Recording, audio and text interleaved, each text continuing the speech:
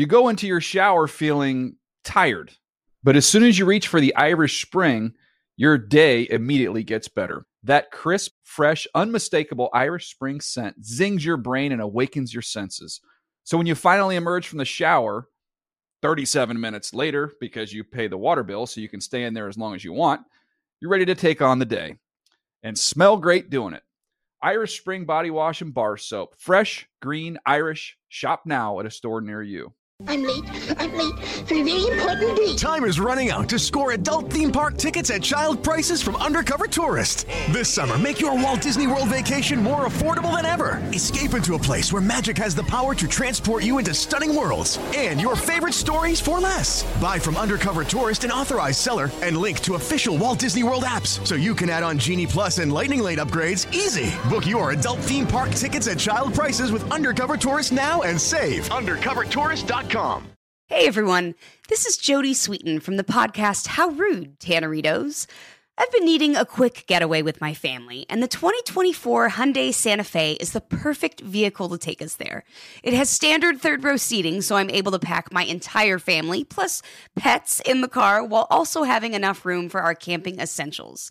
Available H-Track all-wheel drive will get us through any dirt trails, and available dual wireless charging pads will ensure we never have to worry about getting stuck with a dead phone in the middle of nowhere.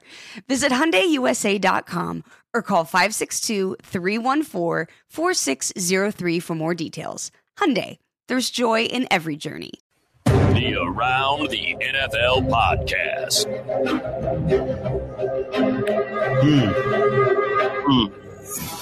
Welcome to another edition of the Around the NFL podcast. My name is Dan Hansis. I'm coming to you from a country filled with heroes in bunkers.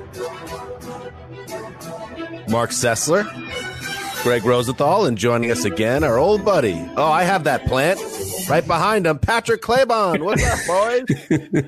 Hey, Dan. It's a nice plant. Yeah. We're here on the old video stream. That's the exact, I don't know the name of that plant, Patrick, but we got two of them. One died almost immediately, and the other we've really been working with, probably even more than we've been working with our own children to keep it alive. Yeah, that's about the survival. The survival rate is about 1 out of 3 for us. You know, you get it, and then the leaves start falling off. Of course, you know, a 3-year-old destroys it, and you just got to give up on a couple of them. You know, they're cheap, but they work. Are we talking about the kids or the plant? I can't remember. Yes. Hey now. Happy belated Father's Day to everyone on this show today, and we all have 2 children each. Patrick just got into the 2-kid club right under the deadline. Thank you. Great to be here. So everybody have a nice Father's Day weekend. What'd you guys do? What'd you get into? I did a little beach, did a little in and out. I feel like I'm really embracing SoCal life. After 5 or 6 years, I'm fully indoctrinated. I don't want to go anywhere else. Another day in paradise for Greg Rosenthal. No, that's not what I mean. This off season has been trying, but I'm happy to spend it in LA, a place that I do love despite its faults. How about that? How about you, Mark? All right. Yeah, I thought it was, I give my kids a lot of credit. They made cute little cards. We had kind of the best day we could, mostly at home, and I thought it was enjoyable. I don't know if I embrace this version of LA life the way that my colleague Greg is, but I echo the thoughts. I would live in LA for 1,000 years. Current scenarios make that a little less doable than planned.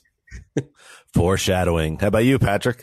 Yeah, I mean, I think we could all take a little Greg Rosenthal in our lives with regards to how we approach situation, especially fatherhood. But, it's kind of survive and advance with a incredibly active 3-year-old and his baby sister who warrants a good amount of attention. And so, you're in it right now. You're in the middle of it. Doesn't matter what day it is. You have a 3-week-old and a 3-year-old. Forget about it. But I did. Where is my gift? He brought home on Friday a football with number 1 dad on it. So, look at that. There you go. It's been decided now. Yeah, it's official. We can't take it away from him.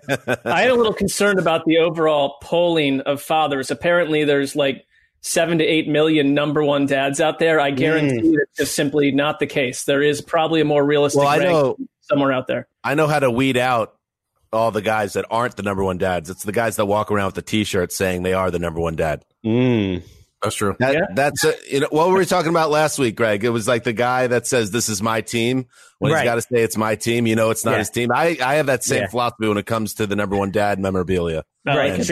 So you're like Mitchell Trubisky is walking around with number one dad T-shirt on. In addition to the Bears are my team. But if it's given to you as a gift like that, Patrick, that does not disqualify you. Just to make that clear. I had I almost felt guilty. Like as Damashek would say, I was cheating life down here in Texas. The wives, I have a very good friend, Jack Doyle down here, who is married to Emily's cousin, Katie. And the two wives splurged and got us a pair of jet skis. And we went up and down the lake and we had a great time. Then we came back to the house and Emily's mother and Emily put together a shrimp boil, which if you have never had a shrimp boil, it's a great Southern tradition where they basically cook up kielbasa and potatoes and shrimp, obviously onions, corn on the cob, and they just dump it on this table and then everybody just feasts upon it. And it's got a great Cajun-like flavor to it, all of it. So put it all together and hanging out, of course, with the children is great too. And getting to do that. So I felt very, very lucky in what's been a very difficult year. I turned 40 this year. To have 40 wiped out the way it was, just like for Simone as well. It was like a 2020 celebration that actually lived up to the hype down here. So I am very thankful on this Monday. Hey, I'm unconvinced that you should or will return to Greg's Los Angeles because you've been down there for a week. You've been the centerpiece of various news articles. I was taking a look at that Gatesville Messenger, and they just on Saturday morning released a story that I thought I'd bring to attention. The headline, "Demand High for Chicks This Year," which I thought was going to go in one direction. This was released on Saturday morning at 5 a.m. It's here's the lead here. Urban and rural chicken keeping has become increasingly popular over the last several weeks, but the COVID-19 pandemic created a boom in demand that backlogged many local hatcheries. So another item for you to focus on, damn it. You've been playing basketball, you're jet skiing, the wife is cooking shrimp, boils. It sounds delightful. It's great. Me and Bob Bates, my father-in-law and our official beat reporter of Baylor Sports, we built a treehouse for the boys as well. We did that. And speaking of the Gatesville Messenger, another great headline, Mark. I don't know if you were looking at the same issue, but headline, "Coward wins scholarship." It's the Coward family. They're a dynasty family in Gatesville. Yes, they are. Well, one of them tangled with Jesse James. True story. All right. Here we go. And yes, I'm still waiting to hear back about my Gatesville Messenger fate. Hopefully that works out. I'll have an update for you hopefully later this week. Today's show with the great Patrick Claybon is a fun one. And Mark Sessler, thank you to you for continuing to churn out. And by the way, I would love to return to Greg's Los Angeles. It's the Los Angeles for everyone else, that I there's no, it's right away. It's the Los Angeles in my mind. What's it? What are you trying to say? You're like Andy Dufresne in Shawshank. Well, it's they funny, can't take away. They can't lock you away up here. I have listeners getting on me. It's like, well, those COVID cases are going up. Maybe you shouldn't be hitting the beach so much. It's like, okay, first of all, we're hitting it at 9 a.m. That's about the safest place you can be. There's no one within 15 feet of us. We're outdoors. We're wearing our masks to and from. Back off. I'm happy that you're happy, Greg. I'm not. I mean, it's not all sunshine. Greg's Los Angeles is more of a mindset than it is a locale or a zip code. It's not. You're not driving to Greg's Los Angeles. You have to be invited. There's no off ramp. Like Greg's LA is not an off ramp. I can't find the on ramp. It's kind of like an island in the sky. I did drive to downtown yesterday. I walked into a bookstore for the first time in 3 months, which was everyone we had their masks and it was awesome. It was real, but downtown is it's in rough shape right now. It's not. It's just what I'm saying. Even in Greg's mind, that is not a utopia. You're saying it's all closed up. All right. Well, Greg brought us down to earth with that final comment, but he gives us the story from all angles. All right, let's do some news. Happy Father's Day to all the wonderful fathers out there. today. My prayer is today that you are appreciated and you are celebrated in the way that you want to be appreciated and celebrated. They need to stop taking you for granted. always good to have moralizing in the Father's Day with you.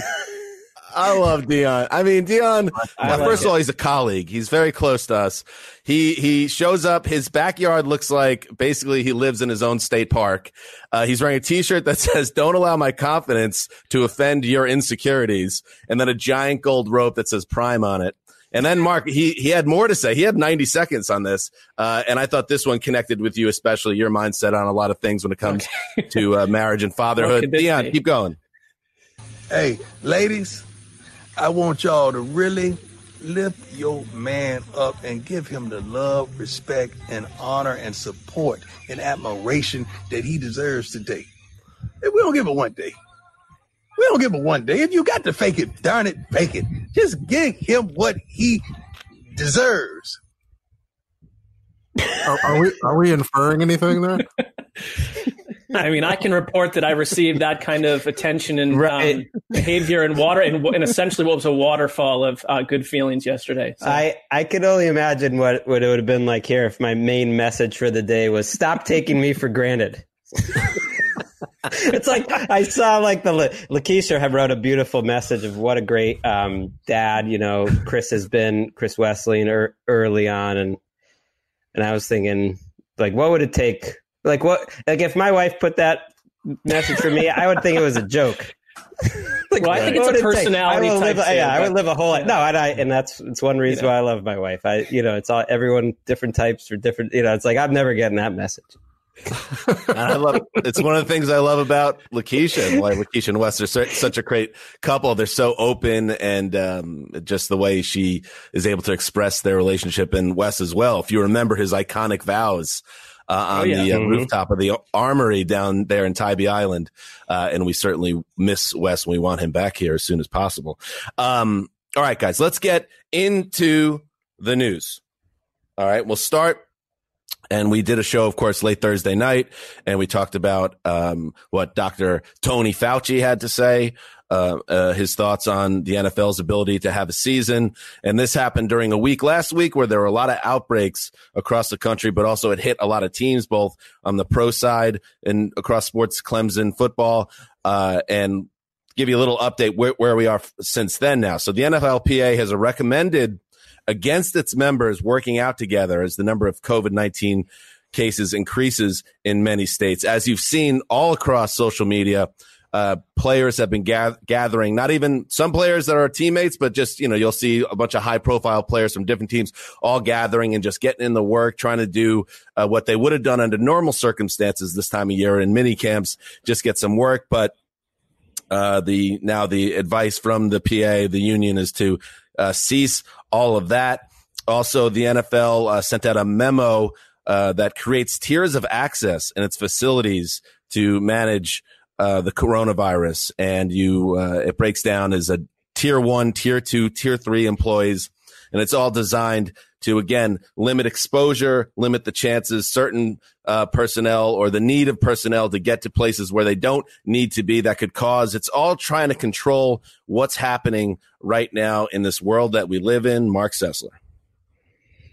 Well, I mean, I know you guys discussed on last week's emergency pod, which I apologize for, not being there at all. Not an emergency for you, apparently. Well, no, it wasn't. It did not ring into the emergency category. You're busy. You're a busy father. You're a father every day, yeah. Not just Father's Day. That's right. But I thought last week was, and one of the reasons for that show, among other large news items, was really the first week that I thought that the sport of football was remarkably impacted by C-19. I mean, that college football specifically, I think we were texting with each other. I put a lot of alarm, an element of alarm into me of what the going forward, just, pound ahead to September 10th, eyes on the prize, is a little bit disconcordant with what's happening around us. And so the NFL responded, I think, appropriately in terms of these practices, these workouts with these players, get together, cut them off for now, because we simply can't predict what the outcome will be. And the outcome seemed pretty grisly, even just after a little bit of that. The one thing I think gets a little lost in this, and I'll leave it for you guys, is that it's fine to point out that your average 23-year-old player could have corona and be asymptomatic, never know he had it, and life goes on as normal. That's largely statistically true for a lot of younger people that are vibrant. But, I mean, packed into any NFL team are probably 15 to 20 people that are in their 50s and 60s, in some case 70s. So are you going to just march coaches out there of that age? I mean, there's just a lot more to consider that isn't even being discussed. And the one thing I'd say about the league is they seem to be eyeing a number of external factors in sports leagues to see how things continue, by saying very little about what is actually being discussed behind the scenes at this point. I would like to we talk about the fly on the wall segment. I would like to know what they're actually saying about real life and how it is impacting something that used to be 4 months away. Now it is merely weeks away. If you want to continue this season the way they've talked about, full start, week 1, horse blinders on, roll ahead. And are horse blinders on, though? I don't think I think they're doing a lot of work that they need to do here. And now they're trying to, what we're seeing now is their action steps and now whether it works or not, because we know, for John Harbaugh, as an example, says the plan that they plan to put into place is going to be impossible. Does this tier system, is that going to work? Mike Florio of PFT reported the league remains, quote, highly optimistic the 2020 season will go forward as scheduled, but there's less optimism existing now that fans will ever be present at any of the games if they are played. Patrick. Well, real quick, to me, that's been the line for 3 months. That's when I talk about like just saying the same thing over and over. Actions are saying we're stripping practices away, we're stripping mini camps away, we're stripping everything else away. And we had heard from David Tepper, I believe it was 2 months ago. I mean, time just kind of doesn't really exist during this whole thing. But he had said that he saw an opportunity with teams that had outdoor stadiums to have some fans in attendance. And I wonder, as the days and weeks have gone on, if he changed that. But it's kind of like the fluctuations of NFL policy are built in. Like after we heard from Dr. Fauci last week, Dr. Sills came out and said that the NFL's policies are going to reflect the current advice at the moment. And so if they do need to move to, say, a bubble plan, or at least a plan where players and their families are isolated before we even begin trying this, then that's something that they feel like they can implement and they can go to, because every step of the way there have been changes as we learn more about this virus that we knew nothing about this time last year. And we don't know how players are going to recover. We don't know how Von Miller and his lungs are going to recover playing at high altitude, how that's going to be for players. Right. There's just so many unknowns. And so all that we really can do is adjust to the unknowns as they come along, as they become known unknowns, and we find out more about what we don't know, found out more about what we do know, but we just, there's no way to know right now. Right. That's why I'm not overly concerned about the public statements. Now, some are going to be more positive than others, but I think being lacking some definition right now makes some sense to me. It's kind of like the school systems around us not putting out their plan for, some parents are freaked out that there's not any plan for, mid-August, late August, school's coming back. It's like, make the plan when there's more information available, because as we've seen in California, as we've opened up, stores and the economy and everything, cases have slowly gone up. And there are other places that were in great shape that have NFL teams like Florida, Miami, Arizona, that were in good shape before and now are in bad shape, in really bad shape. So things are going to be changing all the time. And I said it the other day, I'm not going to keep it. It's a national problem. It's not an NFL problem. And the NBA is going to be dealing with it. MLB is going to be dealing with it if they ever agree to come back. I just think that the Bucks players, for instance, and all this reporting, by the way, in terms of the tiers, that was from Adam Schefter. That wasn't, officially out there yet. He also reported some Bucks players and coaches got it. Texans in Cowboys, we talked about last week, had it. And you just see this now across all sports. I mean, the numbers of the college football players are what's alarming. It's crazy to me. It's not just a couple on each team. It's 20 plus per team. tennis had like one event where they basically didn't care about any safety at all. And it was in the Balkans, I believe, where there was very little coronavirus. And what happened? Two top 25 players tested positive afterwards, and they were just hanging out the whole time. And that's in a place where there's almost no coronavirus, but people are coming from all over. And that's what this is going to be like with the players too. Players are going to be coming from all over the country. So there's like so many things to think about that it's hard to expect the NFL or any organization to be able to handle or think about all. Do not trust anything occurring or coming out of the Balkans. Let's start right there. In the Florio report, which served as generally an update of where we are now compared to where the reporting and what his sources were telling him like a month ago, was one source suggested that the rash of positive tests among that Clemson team, where there were a ton of guys that tested positive for COVID, the exposure most likely happened in a weight room where the air is thick and the athletes are breathing heavily as they exert themselves. It's just like there's just a lot of theories out there, but that's why this has to be the way it is. And there's so much indecision, and it's just, we don't know. Then I'm sure the NFL will try to do things to avoid that type of situation in weight rooms. And that's part of the tiering that's reported out there as well. But buckle up. The NFL teams have a universal report date this year of July 28th. So I guess that makes sense as the next big benchmark. If you're curious, and everybody is, does this season start on September 10th or whatever is the date? Let's see what happens by the time we get to end of July and do these camps start in time. Well, I would add one little, like, if you read Albert Breer's, Monday morning column, like, he talked about the fact that there are coaches out there and they're not, going on the record with their name, but quotes from them saying, no, we're going to push back. Like, there's a certain pocket of coaches that simply do not believe the season should start on September 10th based on where we are today. And so I wonder if there's individual health concerns, there's individual risk taking here, depending on who you are. There's plenty of people in the NFL that have recovered from illnesses, cancer, that make them more concerned about what they're exposed to. I mean, the idea that you're going to get 100% buy-in is the next wave of this, I think. All right, let's move on to some football matters. On this very show, we blasted to the sun any storylines and reporting connected to Dak Prescott and his possible extension. Sounded like this.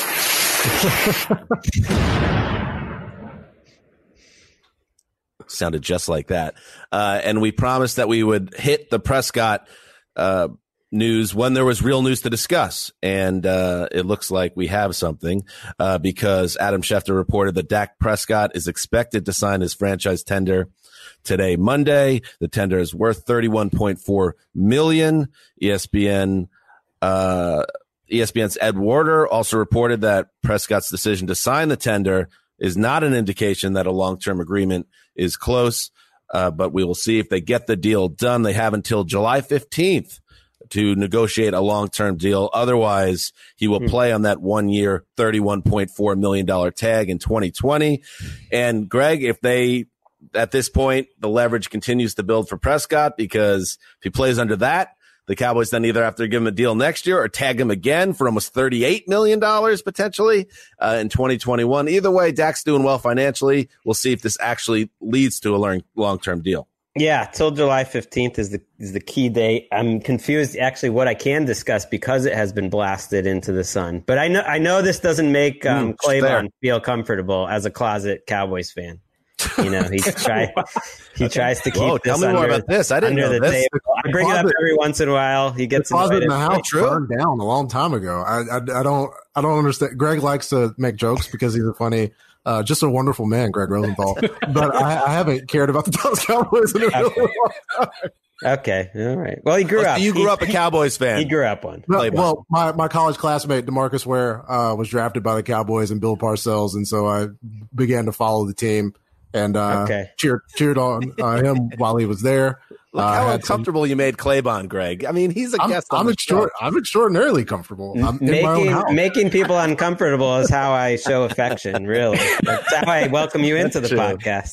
But that's true. I mean, if we're concerned about my affinity for Cowboys fans, I could just torch them right now. I mean, we could just go ahead and get rid of that. If Cowboys fans like Dak Prescott more, who's been a spectacular quarterback for them and an underpaid one since his rookie year, then we wouldn't be having this discussion because he would have been signed a long time ago. It's an indictment of them, and as well as, the people that are going to have to pay him now that they didn't pay him earlier. And so that's their mistake.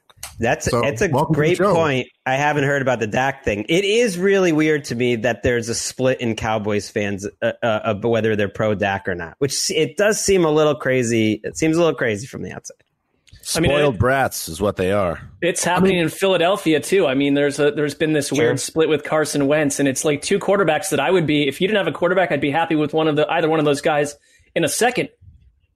I mean, turn the clock back. Let's turn the clock back to 2015. If I told you guys the quarterback of the Dallas Cowboys would lead the NFL in passing and wouldn't get voted into the Pro Bowl, how would you react to that? It doesn't make much sense. I'd blame Jerry Jones. In other semi-Cowboys news, Jets safety Jamal Adams, we talked about it on the Thursday night show, he wants out and he wants an extension, either or. He's listed 8 teams that he'd want to be traded to, this from Rap Sheet, without needing a new deal, even while he has demanded an extension from his current team, the Jets. Among those teams is the Dallas Cowboys, and there was a little video clip that went viral over the weekend of Adams, who's a Texas native, driving his SUV in Dallas, and a guy from the street called out, come to the Dallas, and he said, I'm trying to. So that's where we are in this situation. I guess I'm confused. Do you think he wants, in terms of clarity on this one, I would like to know if he wants just out of New York, straight up, or does he want the money from New York? If the Jets caved to his demands right now and offered him the deal that he wants, would he take it? Or is it to a situation now where he wouldn't take it and he wants out of town? That's the next part of the story, and the story I'm really enjoying and how it will play out.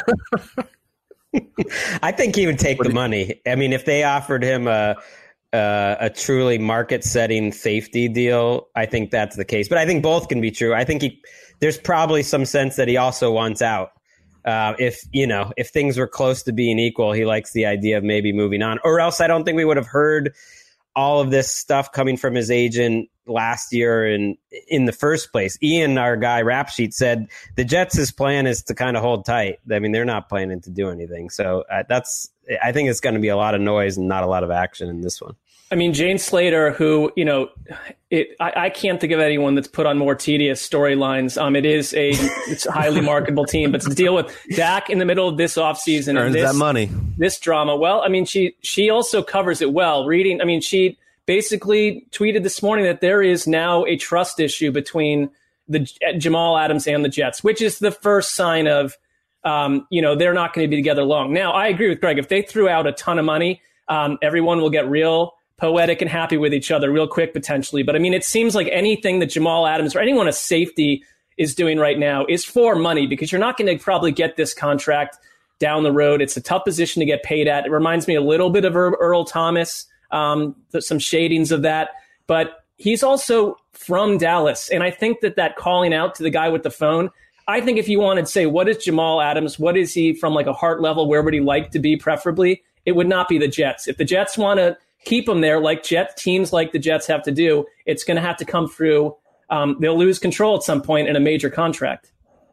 If they had made him the offer that he wanted, then we wouldn't be having the conversation, right? Yeah. The whole point that he's not happy is that he doesn't feel like they are going to offer him what he wants now, and he doesn't feel like they're going to be willing to offer him what he wants or what he's worth when the time comes at the end of his rookie contract. And so it's like, in terms of being happy, he wants to be compensated. I mean, he could like the facility, he could like the people around him, he could like the wait staff, the cafeteria people, but if he's not going to get paid what he would like to be paid for playing a game that's pretty violent, then why wouldn't he want to try to do that somewhere else? I think just a sucky scenario for Jets fans, because how many guys can you point to on the roster over the last 10 years? You can say, this is a generational talent. This is who you buy the jersey of. And then he can't stop being frankly like just a hyper nuisance. Like he's easily my top 5 most annoying athlete that I never want to hear from again right now. And it has nothing to do with the player. Did he float his own trade rumors last year? Was that of his doing? I mean, the Jets picked up the phone. As far as we know. I mean, in terms of like the news cycle, that's coming from Florham Park. That wasn't necessarily. I also enjoyed that he livened up our Super Bowl hotel with like a Wednesday afternoon, pool party while we were having a meeting. That doesn't happen. I once thought in all sincerity. I mean, if he's going to Dallas, he better learn how to run a pool party with more pizzazz than that one. He was barely. I mean, that thing got like a D- in like an A+. It was cloudy and it was like 11:30 a.m. on a Tuesday. They did what they could. We all remember the crowd surrounding. That looked like a lot of fun to me. I could have found a way to enjoy the situation. I think it wasn't. That was one of the great all-time around the NFL moments in terms of surrealness. Us 4 average bros just sitting at this table poolside planning out some show as Jamal Adams and friends just went nuts about 50 yards away, enjoying the highlight. Well, Erica's parents wandering over to investigate the party. I gave them a lot of credit. They went for it. And I love Erica's dad is like, Erica, come back on a second here. Erica's dad, who is, the most New England person I've ever met, right down to the shorts with the Nantucket Reds, and those boat shoes and the collared shirt and the polo shirt and everything. Him just like wandering through the background of the Jamal Adams pool party is something, not an image that will leave my mind soon.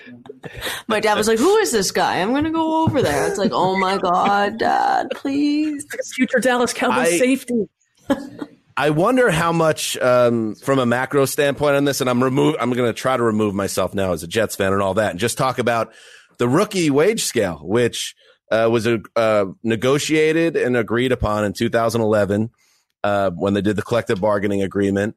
And if you are a superstar out of the gate, like a Jalen Ramsey, like a Patrick Mahomes, like a Christian McCaffrey, like a Jamal Adams, the wage scale, which, Greg, you're better at this with the details and the history of it than I was. But in the old days, if you were a top flight rookie or a first round pick, you got a huge contract and you were making a lot more than established NFL guys. And this rectified it on a large level because now these guys were locked into contracts and the money was not that big until you got to the 5th-year option as a first round pick. Are we now seeing, as time goes on, that system is just not going to work because these guys understand that they've greatly outplayed this contract that is locked in? And is that potentially down the road? I guess the CBA has already agreed to. I guess it's not something that was brought up. But I'm just curious how much of that down the road or right now is becoming a bigger and bigger issue in the NFL. No, it was a problem for the players, and they have changed it. I mean, probably I don't think they changed it enough. But Jamal Adams is still on this old CBA. I think the rookies, ultimately, they went too far in the other direction. That now these rookie contracts they're too undervalued. Now they did make a pretty big change where the 5th-year option for the first round picks is more about your performance. So it's not slotted based on if you were taken 24th or you were taken 5th. It's more about how many Pro Bowls you made, which gets a little hazy too, and some performance structures. And so we'll see that change, I think, next year, actually. This might be the last year that the players are kind of in the old system, unless Claybon, you wanted to correct me there. But even then, with the changes in the Pro Bowls, I don't think they went far enough. And I think similar issues are basically going to happen anyways. Yeah, we kind of tend to. No, I was just going to say we treat those sometimes like unintended consequences. I think, the system was performing exactly as it was designed. Right. That was the plan. Players. That was the plan, to help teams keep these superstars, basically. And the 5th-year option is not a killer, but for a player like Jamal Adams, it does make that free agency seem a little too far away. In other news, the statue of former Redskins owner George Preston Marshall was removed from outside RFK Stadium on Friday morning. Events DC, and this is an important distinction, Events DC is in charge of RFK Stadium. they removed the statue. The Redskins play now at FedEx Field over in Landover, in a whole different area, a different state. And they had nothing to do with this, but the Events DC decided to take down the statue. And George Preston Marshall, if you're not aware, he was the founding owner of the Redskins. They were the Boston Braves originally, and then he changed them to the Redskins. They moved to DC, which is where the guy was from, and he is, to use modern parlance, a problematic figure. He was the last owner to integrate players and allow black players to join his team. In fact, Patrick, he was so dug in under this. He had a famous quote that, "I'll have a black player on my team when the Harlem Globetrotters have a white player on their team." And it was only when he got to DC and the RFK Stadium lease potentially would have been voided if he didn't integrate that, he went ahead and the team started allowing black players on the team. So his statue, he gone. Yeah, whenever you have a racism section on your Wikipedia, people should probably look out for your statue in our current climate, as people like to say, where I guess there's a large population out there that is willing to take up their issues with white supremacy with people who have statues. And so, if you got a racism section, you might want to watch out. I mean, it goes on a few levels. They're also replacing his name, which was inside the stadium, sort of on a Ring of Honor type of deal. The team is removing that and replacing it with Bobby Mitchell, who was the first black player to play for the Redskins and was a great player. It was actually, they only got him in a trade because the first black player they drafted, Ernie Davis, said, "I'm not playing for that SOB. I'm not playing for George Preston Marshall." And they ended up getting Bobby Mitchell. So he's dug in, and it brings up a topic that's been brought up a lot more lately, which is, will the team change their name? And he is the guy who named their team, and I think that you have to consider that context in the idea of this team name, which, we've battled about on this show. It was like 5 years ago, I feel like, was the last time we talked about it. But I think it's rightly getting some momentum to change the team name again, too. Well, I mean, and that starts with the owner right there. I mean, who came out strongly, grew up a fan of the team and is strongly, at that time at least, wanted to stick with it. You haven't heard much buzz otherwise. The idea that this statue removed individual went 16 years before adding an African-American player to his team. 16 years. That everything he experienced in life and how our country changed, he was unswayed by that.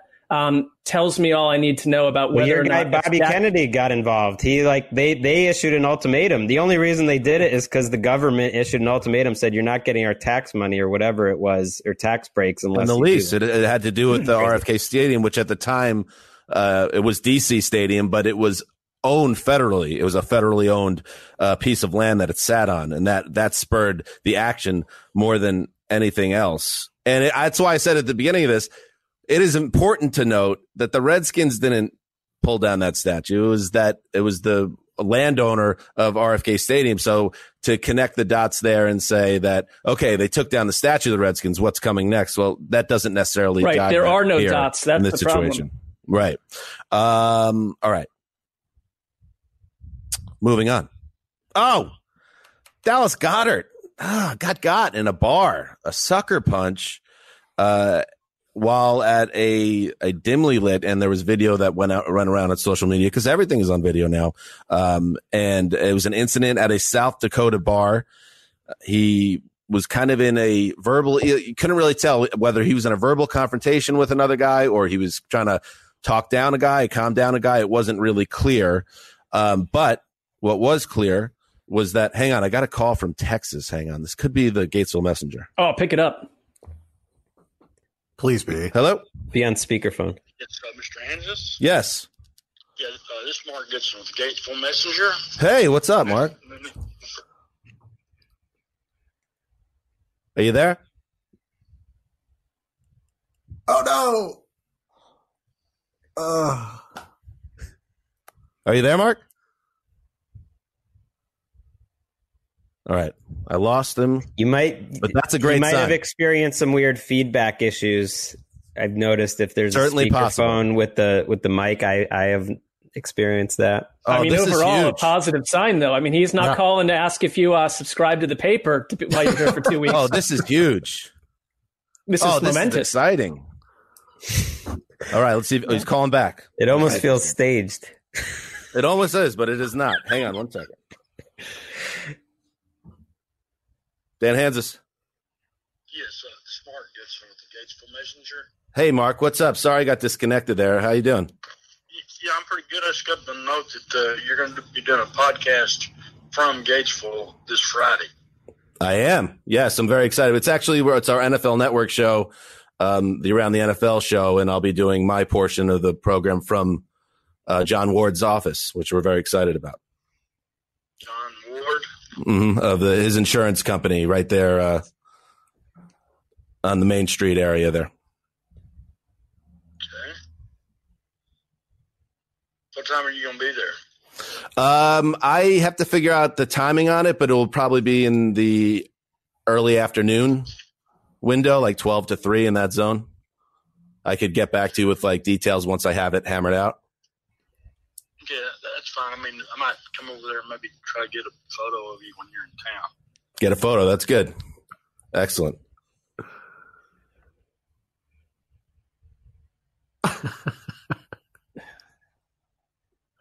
You still there? I mean, it sounds like the makings of a vibrant Q&A, if nothing else.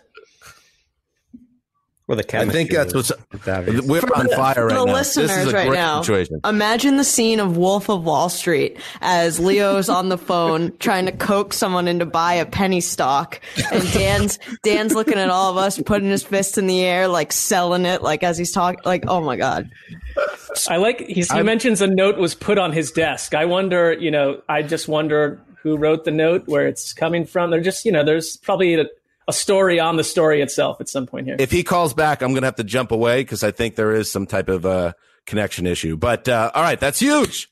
And the photographer, he's sending a photographer over, or it's him. Doesn't matter. I think he's just going to take the picture. Yeah. I don't think they're outsourcing that. Oh, don't. Photographer. I know I'm not in your LA Narnia, Greg, but don't try to take this moment away. They fired all the photographers out here too. I got an interview. And now all I need is the front page.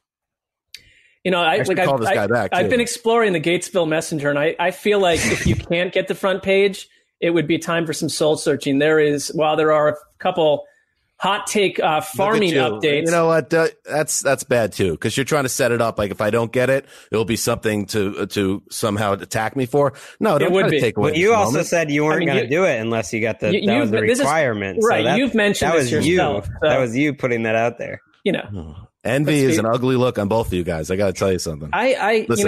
After scanning the paper, I'm not sure envious is where I'm coming from. You know what the worst part of it is? I feel I could sense you guys rooting for me not to be on the front page, which I know all the listeners want me on the front page. I want you on the front page. I want you on the front page for you guys. It means something bad didn't happen, right? If you get on the front page and everything was good in Gatesville.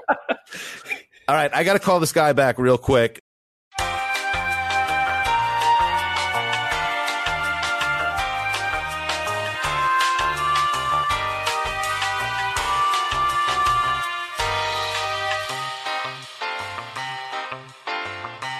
All right, I just got off the phone with the guy from the Gatesville Messenger. I'm very excited, but I'll tell you guys more about it later. Let's continue to do the news because we only have a finite amount of time with the great Patrick Claiborne, who's going to be on NFL Network as he is always. He's back from paternity leave and rocking it. You're doing the NFL now, right? Just all the time now, right?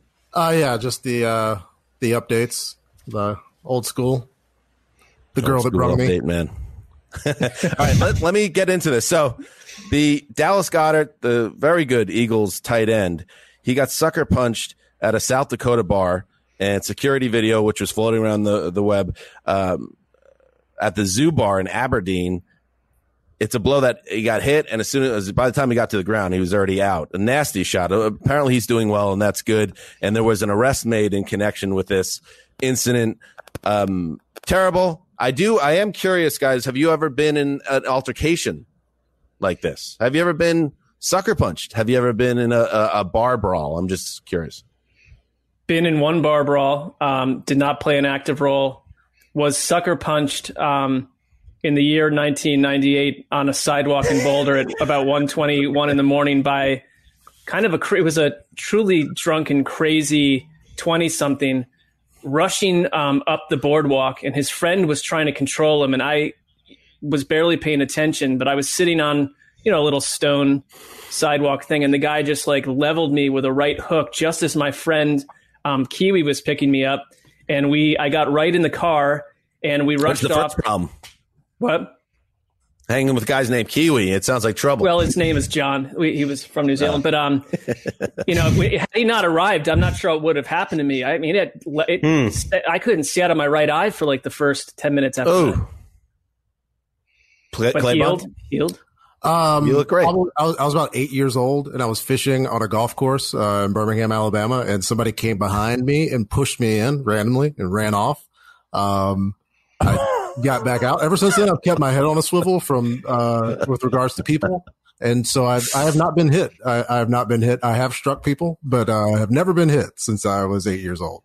Wait, you have struck people. Have you sucker punched someone? No, they're always looking. Okay, good. You don't seem like a sucker punch guy, so that would have been surprising. What about you, Greg? You ever mixed up down there in Tulane, getting loose? It was in hockey fights, but that never counted. Usually, had your gloves on. You were like 9 years old and stuff. I played some hockey when I was a kid, but I was, I've told this story I've been on the outskirts of many fights, but I've never jumped into the fray. And I did go, to Orleans Parish prison for a night for being kind of on the outskirts of a fight. But all truth, I neither received nor delivered a punch, which probably doesn't shock you. I wish Wes was here because he'd have some great stories. Yeah, he would. One really, I've avoided being involved with fights for the most part. I had one scary incident when it was also on a sidewalk outside of Bar, Mark. I was with a girl, and we had never, our relationship was kind of in a weird place, and we had never been outwardly showing signs of being a couple. But in this one instance, we were holding hands and walking up the sidewalk. And at that moment, I didn't even see it coming. Someone, because we were walking up the sidewalk, I still remember exactly where it was. It was Main Street in Nyack, New York. And someone going down the street with full force pushed me in the chest at such a level of power that it threw me, and I'm not a little guy, threw me into the street, off the sidewalk into the street. And I don't even know where it came from. And I look up and I'm looking around, and it's this giant dude and then 3 or 4 of his friends. And the giant dude is screaming at the girl I was with because she broke up with him. And I guess I was the first boyfriend or something since. And he was so enraged just seeing me holding her hand. And I thought that was it. I thought I was going to get beaten to death like a Sopranos scene. Unfortunately, the girl I was with basically screaming at him, "What are you doing? Why are you doing this?" And then his buddies, who had a choice to make in that one moment, and it turned out to be a key thing in my life. They could have stomped me into unconsciousness, or they could have kind of gotten behind what the girl was saying and got the guy out of there. That's what happened. Otherwise, I would have been dead. These guys are all big meatheads. I will never forget. It's the closest I ever came to getting an ass whooping, and I hope to never be in that situation. And I hope my sons are never in that situation because my whole life was a coin flip at that point. Woo! Yikes! It was a sucker push, is what it was. Yeah. That's why flip-flops. I jumped up and I was like, "Hey, what's going on?" I did the old like, "Hey, what's up with this?" But I knew I was dead. The guy one-on-one would have taken me out, and he had 3 of his like meathead buddies. Anyway, well, that's like when you look at the Dallas Goedert hit. Get well soon, Dallas. The punch like was messed up through the air. It was insane. I don't know what was going on in that bar beforehand, or who I know in South Dakota, no one's wearing a mask apparently, but they were all swilling beers and having a good old time. When they say he was there with his family, I don't know. I didn't see moms and aunts there, but I don't know what family members it was. We'll wait for more tape. Hey, Patrick, you're not. Your uncle is married to your aunt. Okay, we have another aunt person. Thank you, Patrick. Yeah. I'm an aunt person. Patrick. Dan. Look at me. Look at me in trouble. On the ropes again. Getting another push right to the center of the chest into the street. The old Zeuser. Patrick Claybon, we wish you could stay on for the whole show, but we really did dilly-dally today. And then we got that huge news from the messenger, which further threw us off schedule. So we wish you had you for the whole show, but we'll take what we had today, which was the news, and you brought it as always. You said it all. I appreciate it, guys. Appreciate you. Y'all have a good one. Before we say goodbye, I'm going to tell at least our listeners, Claybon can leave, but they should check out the video that he posted over the weekend. He's an editor now, too. I don't know if you guys saw that on Twitter. Tell me more. Like a 10-minute video. He said a lot of people have been asking for his thoughts over the last couple weeks, and then in his words, about what's happened the last couple weeks and 500 years. And he edited a video all voiced and written by him. It's about 10 minutes long. I think he has put it on YouTube. Wow. It's on Twitter too. It's worth checking out. All right. Make sure you check that out. I will be checking that out. All right. There goes Patrick. That's what's happening in the news. Oh, I will never forget that. It was like the force of the earth had crashed into my chest. I think it's good to go through something like that, though. I mean, you don't want to suffer permanent peril, but shake the cobwebs out a little bit, as the old football coach used to say. I could have used the kiwi in that situation. Ricky, you ever get mixed up in some type of girl fight or guy fight? Never a girl fight, but I did get punched in the head by a dude at a frat party once. Oh, intentionally? But it was sucker punch. It was like we were going into the frat because one of my friends was in the frat, so we would skip the line, and all the girls in their little skirts out in the winter trying to get in, we'd just walk right by them to get in. And then these two dudes tried to jump in with us to come in, and then two of the frat dudes were like, "Hey bro, you're not with them." And then all of a sudden one of them swung over me and one of my friend, and the next thing I know, there was 10 frat guys in this little foyer, and I got slammed in the head, and I was like, how did I just get punched going to my friend's room? But I did. Dan, you notice that Greg says nothing because he was in a frat, and he's like, that's just the life. You're living that frat life back then. Thinking the same thing. I wasn't in one, so I couldn't tell you what goes on behind closed doors, but Greg knows. That's the cost of doing business, isn't it, Greg? That would never occur. That's shameful. Yes. All right.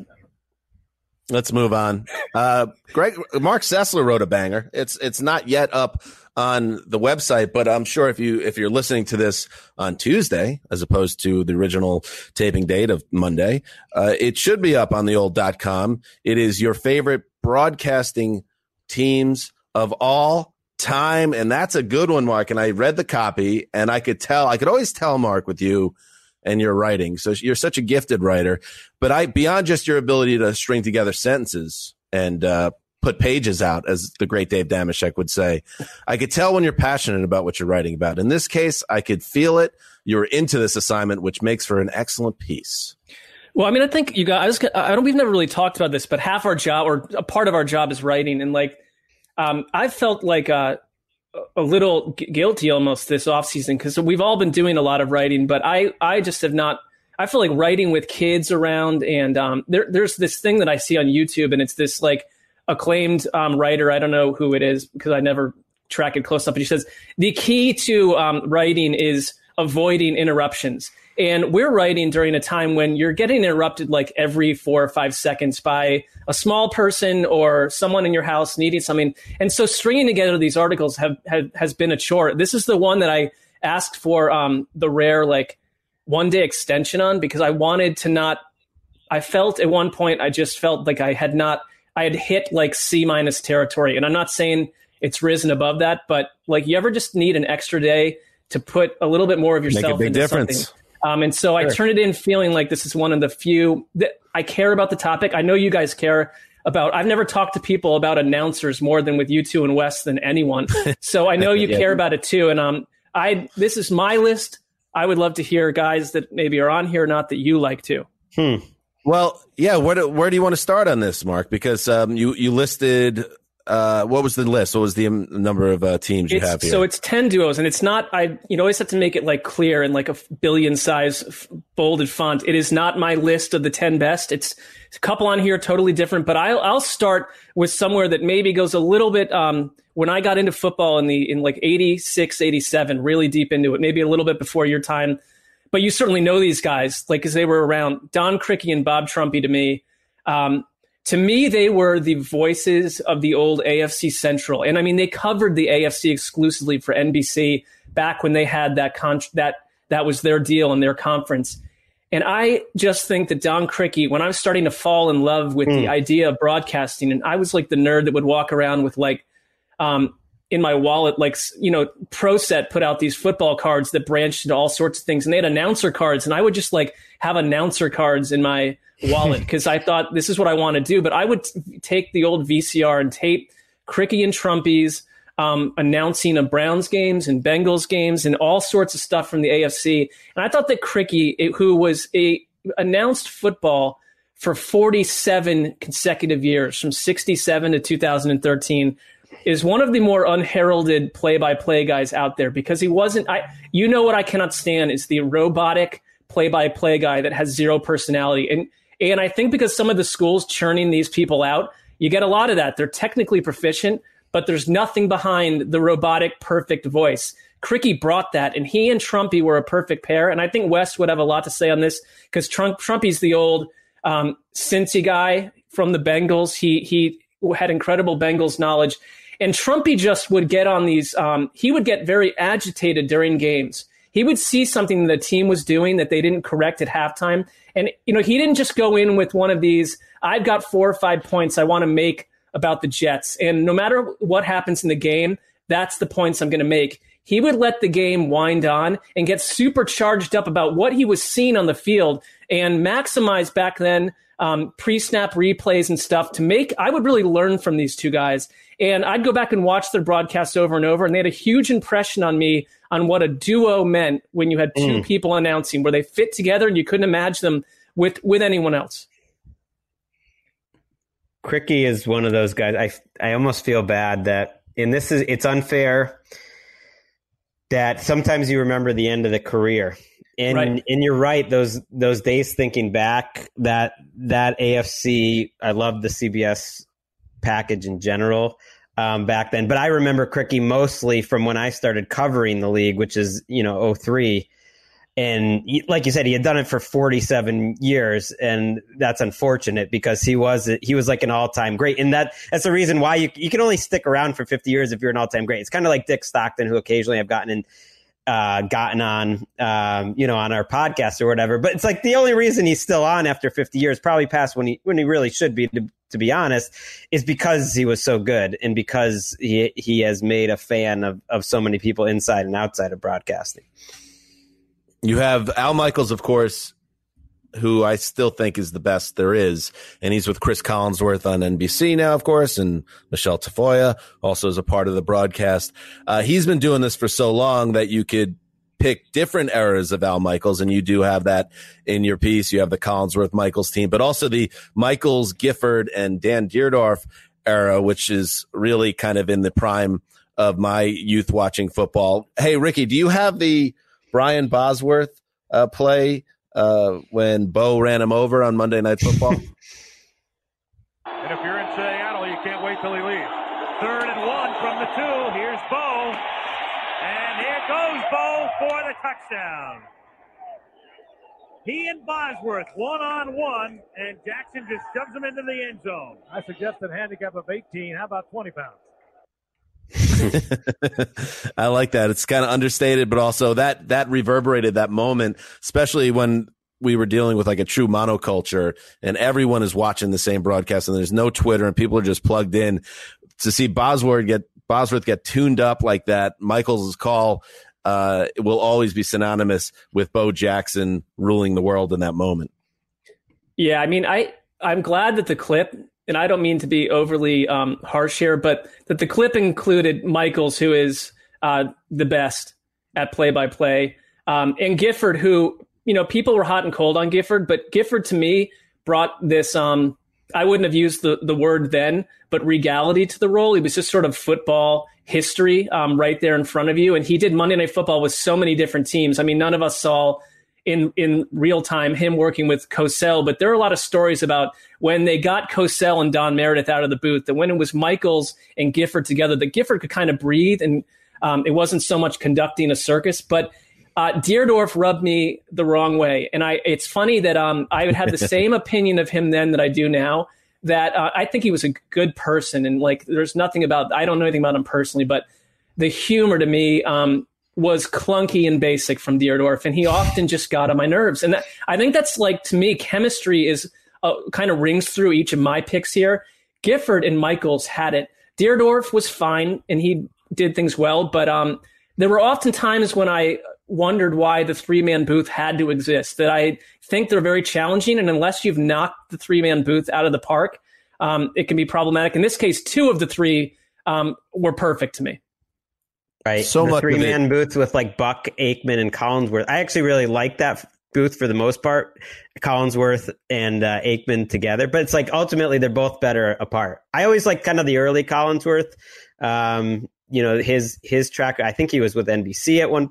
He moved around. He was NBC and then Fox and then back to NBC. He was always one of my favorites. And then it's hard to not have these convos without talking Madden and Summerall, because to me that was it. I mean, it's not just, Summerall in the style, but it was the love of the game that Madden and his enthusiasm that he had, that to me is the best part of any announcer. You got to have the knowledge, but you have to have the love. And that's why Romo reminds me so much of John Madden. It's like I read all of John Madden's books as like a 10-year-old, just because John Madden seemed like so enthusiastic and so understandable that he made you love the sport like as much as he did. And I love announcers, even if they're not like the cleanest, or even if they lack a little knowledge, you can make up for it with like enthusiasm and love for the game. They were a unique team too, when you think about it. And maybe you guys can point one out that I'm missing, but Summerall was an NFL great in his own right. He played in the league and he was the play-by-play guy. So you had a play-by-play guy in Summerall who went back years as a player and, lived and breathed the sport. Madden, obviously, one of the great coaches of all time, and had that gift for gab. And you said that chemistry, it's all about chemistry. Everything's about chemistry, whether you're talking about in the booth, doing a podcast, a radio show, in so many things in life, but especially in this business. And I always think about, I'll never not get a kick out of the little inside joke that Summerall and Madden had between themselves about the CBS program Murder, She Wrote, that had a comma after murder. And then Summerall always just love to put an extra pause in there to represent the comma. And he did it for nobody else but for Madden, because there were two buddies who it was like we have that on our show, a bunch of inside jokes that sometimes bubble up on the surface in the broadcast and sometimes they don't. But let's listen a little bit to that, because I love hearing Summerall doing his Murder, She Wrote. 60 Minutes will be coming up following football, followed by Murder, She Wrote. We're going to have bets on how long it's going to be between Murder and She. And it goes longer and longer. Then it's Murder, She Wrote, starring Angela Lansbury. I love it. I think, well, one thing I was going to say that, I mean, if someone said to you just at any moment, in your head, think about the voice of Pat Summerall, you could do it. And another guy that I think of that I put on the list, because I think radio is such a different chore. And one of the reasons that, we can play that Bo Jackson call, and you're kind of thinking there could have been more there, because it's television and you're watching the images. But I have memories, and I'm sure you guys do, of like just driving around with my dad and listening to Jack Buck, father of Joe Buck. And he was teamed with Hank Stram, who my memory of Hank Stram is a little less defined, but they were excellent partners. And anyone who's ever worked with Jack Buck talks about the fact that Jack Buck, on top of being like literally maybe the best sports broadcaster ever, would work tirelessly to make his partner look good, that he was the perfect partner. But his voice, and I just remember driving around, in the old days, listening to him announce like a Giants-Packers game. And it became the kind of thing where along the point of Murder, She Wrote, that I loved his ad reads as much as anything else. Just this iconic voice reading, copy for a can of like Campbell's soup. But then I know, and Ricky, I think we had this call too. He could do the football thing too. Here is what happened when the Bills encountered the Giants in Super Bowl 25. Norwood assumes the position. Lingner waits to snap it. We wait. There's a snap. There's a kick. It is up. It is no good. No one missed. 4 seconds left. The Giants have won Super Bowl 25 by the score of 20-19. Yeah, he's like, and his son has followed in his footsteps. I have so much respect for guys that do different sports because it's become more and more specialized. Just like the NFL, you've become more and more specialized as a player. You don't see announcers that cross over. Jack Buck he's the voice of the Cardinals. He was a legend. He called Kirk Gibson's home run in the '88 World Series. He had the Ozzie Smith touch them all. Ozzie will never hit a bigger home run than that, or whatever the exact quote was. But he is a guy that spanned across the sports. And to me, I can't have a higher level of respect in that industry for the guy that can do it both ways. Like his son, Joe, who doesn't get enough love. And you have him on the list here with Troy Aikman. And his ability to seamlessly go between baseball and football. And I think he even does some golf now. I'm not sure. But he's like one of those rare dudes too. He deserves more respect, Buck. Yeah. That reminds me of Kevin Harlan too. I cheating and, we all love Kevin Harlan, and I cheated and looked at some old broadcast teams. I got to remember, I don't totally remember the Kevin Harlan, Jerry Glanville number 3 team on Fox for like 5 years, but that sounds amazing. Like I probably wasn't getting those games, because we didn't have DirecTV. But like that's how long that Kevin Harlan's been doing it, and he can go. And I think basketball might even be his best sport. That's how good he is. But that's like that's a memorable team. The other one that I wanted to hear you talk about. Who else do you want to talk about? Actually, while we're running out of time. Well, no, Matt, who do you want to bring up? They can read the article. Ron Pitts was like this one guy I always really liked, and I always liked that Dr. Z got it. He was kind of like almost the Mike Mayock of his day, who was super tape nerdy. And like as just like a young fan, like he had like the 4th or 5th team, but sometimes he'd have the Patriots games when he was on the NFC. I don't know. It's your column. Well, I mean, I like the Ron Pitts. That's a nice callback. The last group, because I pained over writing like the Joe Buck, Troy Aikman thing, because I don't like sit around during broadcasts and like fire off tweets destroying these people. Because I remember I had this memory of our high school at a television station that aired on like this lost cable channel out in the middle. 12 people were watching it, but they had me announce gymnastics as my first ever assignment. And like, I waited at the bus stop with this girl named Christine Leparati, who was a gymnast. And I was like, hey, I got to announce like your meet tonight. How long is it? And what? I'd never watched gymnastics. And she's like, you're in a lot of trouble. Like, it's a lot of downtime. It's about 4.5 hours long. And I don't have time before the bus arrives to explain everything that we do. And like, it was a 4-hour horror show. I mean, that reduced me to like, girl, look at that girl jumping over that piece of plastic.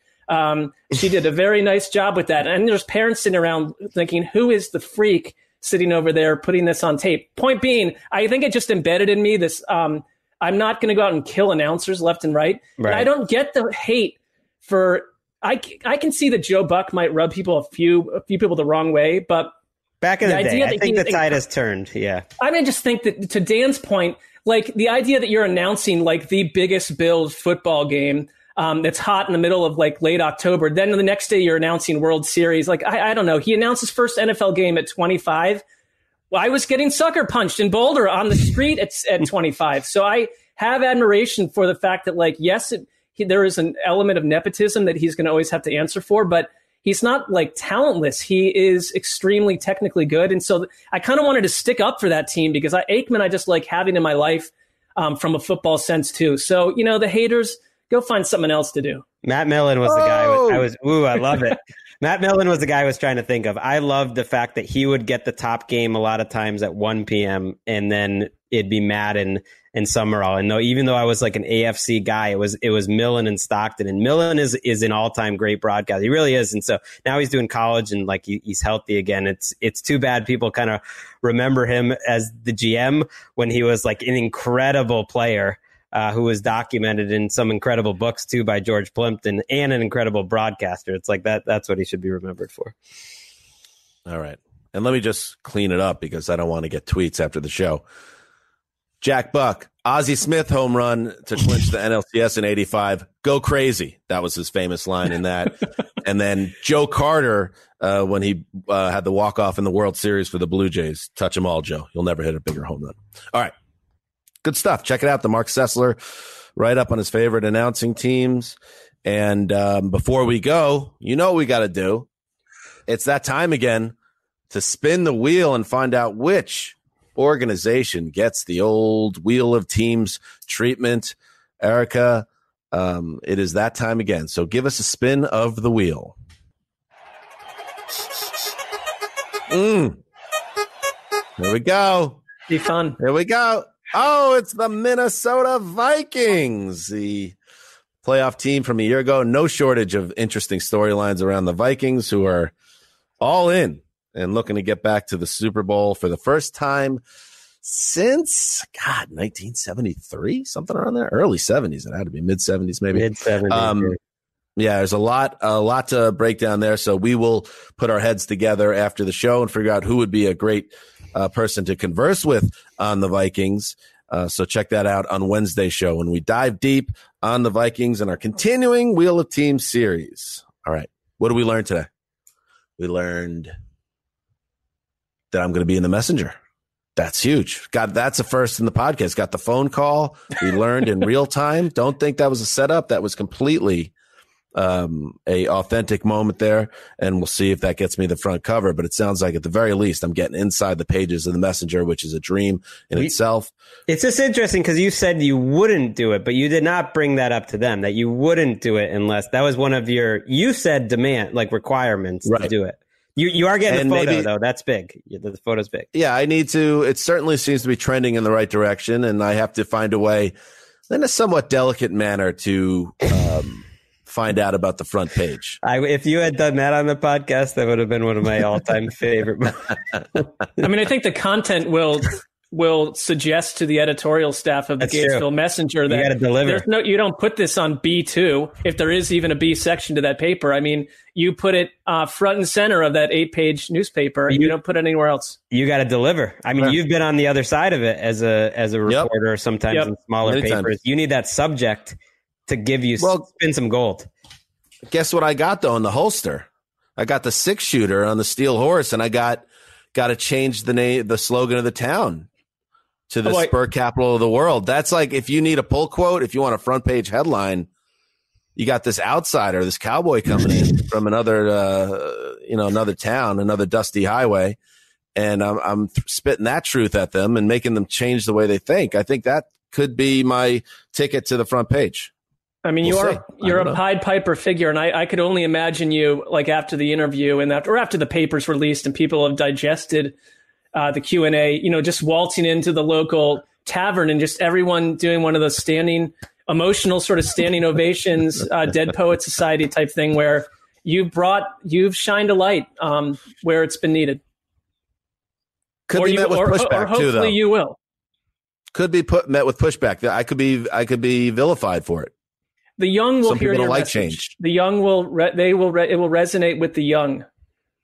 All right. So that's coming up on Friday.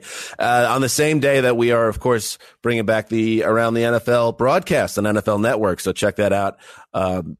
6 p.m. Eastern, 3 p.m. Pacific. All right. That's it. This is Dan Hanzus signing off for Patrick Claybon. Big ups to Claybon. Check out his video that he put together. The Sizzler. Some people call him the Quiet Storm. Sizzler. The Old Boss. Ricky Hollywood. Till Wednesday.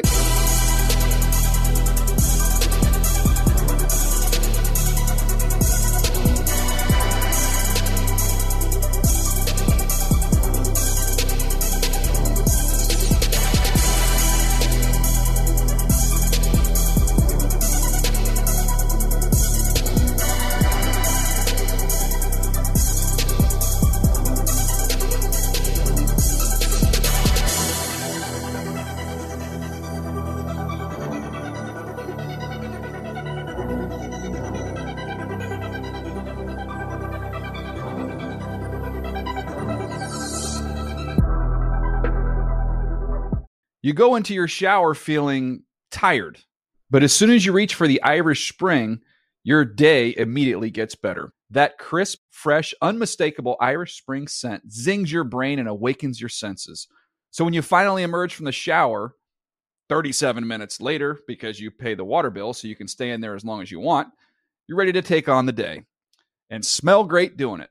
Irish Spring Body Wash and Bar Soap. Fresh, green, Irish. Shop now at a store near you.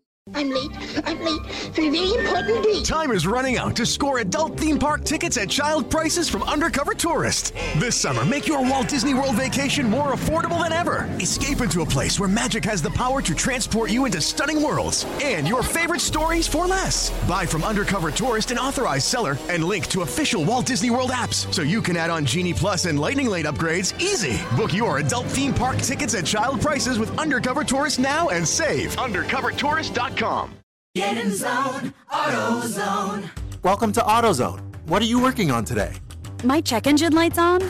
That could hurt your gas mileage. The AutoZone free Fix Finder service can help find the fix for free. Get in zone. This whole report for free? That's right, printed and on your phone for free. Get in zone. But what if the fix is too tough? We'll recommend a local shop. Fix Finder, only at AutoZone. Get in zone, AutoZone. Restrictions apply.